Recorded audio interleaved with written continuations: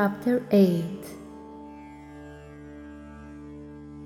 After Chanda was killed, Munda slain, and the vast armies annihilated, the lord of Asuras burned with rage. His reason overcome, Shumbha ordered the marshalling of all the demon hosts. Let the demon clans with all their troops go forth, the 86 Udayuda and the 84 Kambu families, together with their forces. Let the 50 Kotivirya families and the 100 Dhaumra clans depart at my command. So also at my command let the Kalaka, Daurhrida, Maurya and Kalakeya demons set out in haste, armed for battle.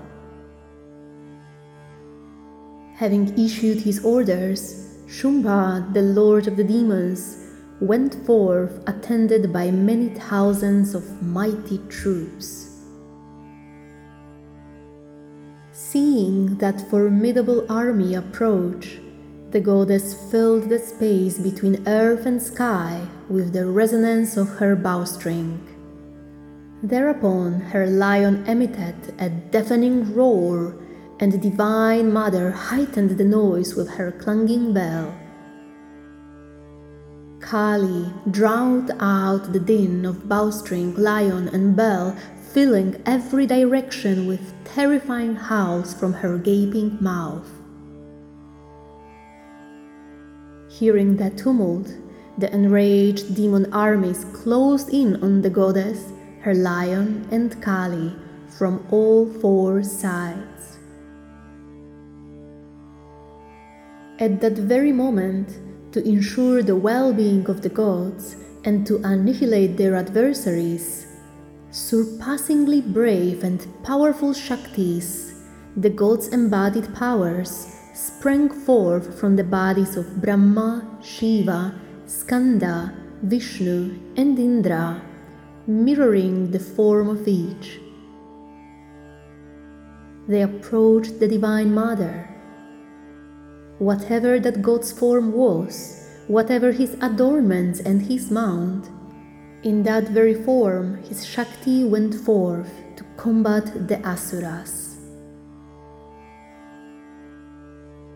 In a celestial chariot drawn by swans, Brahma's Shakti came forth with prayer beads and water pot in hand.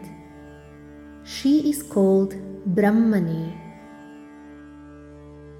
Maheshwari arrived astride a bull holding the finest trident, wearing great serpents for bracelets and adorned with the crescent moon.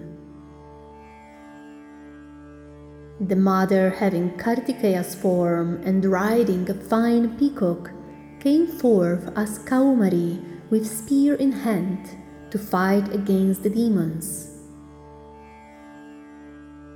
Likewise, the Shakti Vaishnavi, mounted on Garuda, approached, holding conch, discus, mace, bow, and sword. The Shakti of Hari, who bears the unique form of the sacrificial boar, came forward as Varahi, in the boar-like aspect. Narasimhi, resembling Vishnu's embodiment as a man-lion, arrived there scattering the constellation with the toss of her mane. Thousand-eyed like Indra and in like manner with thunderbolt in hand, Aindri arrived riding on the Lord of Elephants. Then Shiva, surrounded by those Shaktis of the gods, said to the goddess, "Let the Asuras quickly be slain for my satisfaction." Thereupon, from the Devi's body issued forth her own terrifying Shakti, savage in her fury and howling like 100 jackals. And she, the unvanquished one, said to Shiva of dark matted locks, "Go, my lord, as my messenger to Shumbha and Nishumbha. say to those two arrogant demons and others assembled for battle, Indra must regain the three worlds, the gods must again enjoy the sacrificial oblations, and you must return to the nether world if you wish to live. But if through the conceit of strength you are desirous of battle, then come and let my jackals be satiated with your flesh.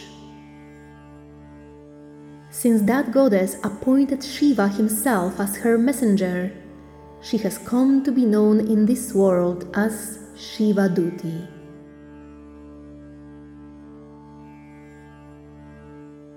Hearing Shiva declare the Devi's words, the demons were filled with indignation and went to where the goddess stood.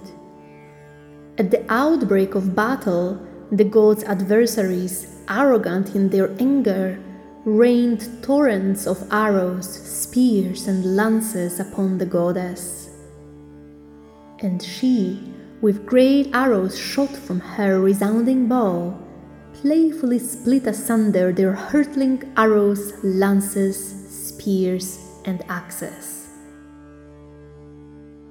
Kali roamed about the battlefront, slashing her enemies to shreds with her spear and crushing them with her skull-topped staff. And Brahmani, wherever she went, left her enemies sapped of strength, disabled by the holy water sprinkled from her waterpot. Maheshwari slew the demons with her trident. So too did Vaishnavi with her discus, Kaumari with her spear, and the wrathful Aindri with her thunderbolt. Demons fell by the hundreds, discharging torrents of blood upon the earth. They fell scattered by blows from Varahi's boar-like snout, pierced through the chest by her tusks, and ripped apart by her discus. Narasimhi, tearing other great asuras apart with her claws and devouring them, roamed about the battlefield, filling the sky with her roars. Dazed by Shivaduti's violent laughter, the demons fell to the ground, and she devoured those fallen ones. When the enemy troops saw the enraged band of Shaktis, 8 Matrikas, crushing the mighty demons by diverse means, they fled.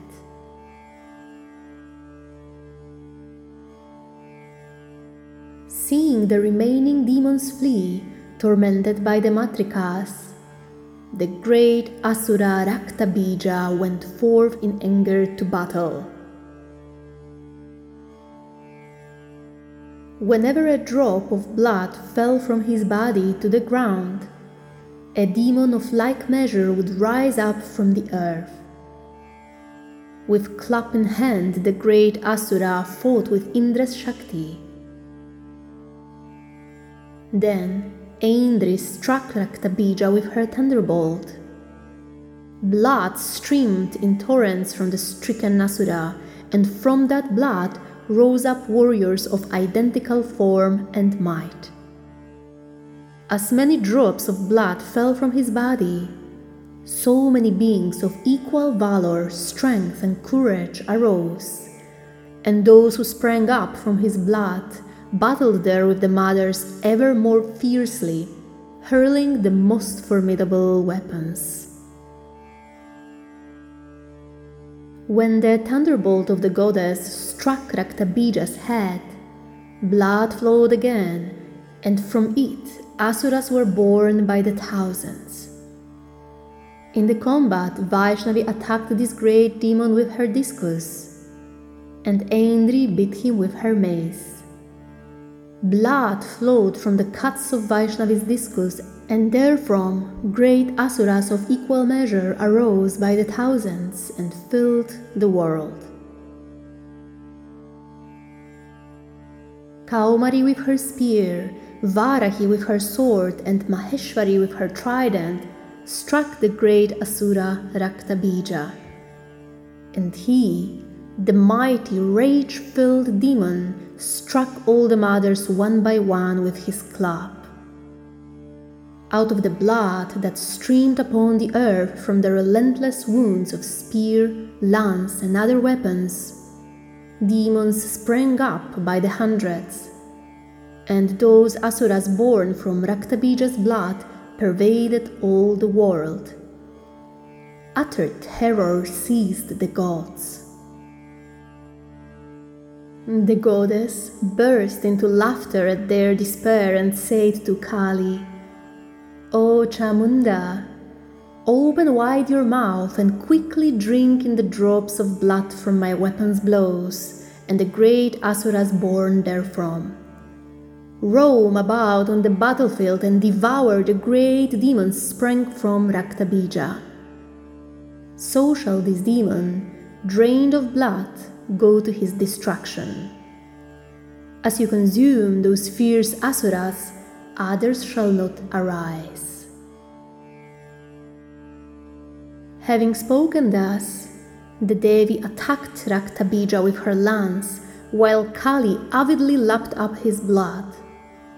Raktabija turned upon the goddess with his club, but his cudgel blows caused her not even the slightest pain. From his beaten body, blood flowed copiously in every direction, and Chamunda engulfed it with her mouth. And within her mouth, those great asuras who sprang into being from the flow, those she now devoured even while drinking Raktabija's blood.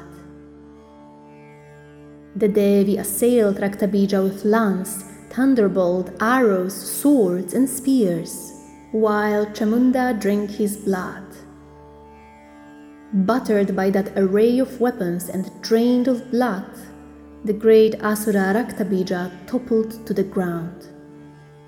The gods attained immeasurable joy, and the Matrikas born from them danced about, intoxicated with blood.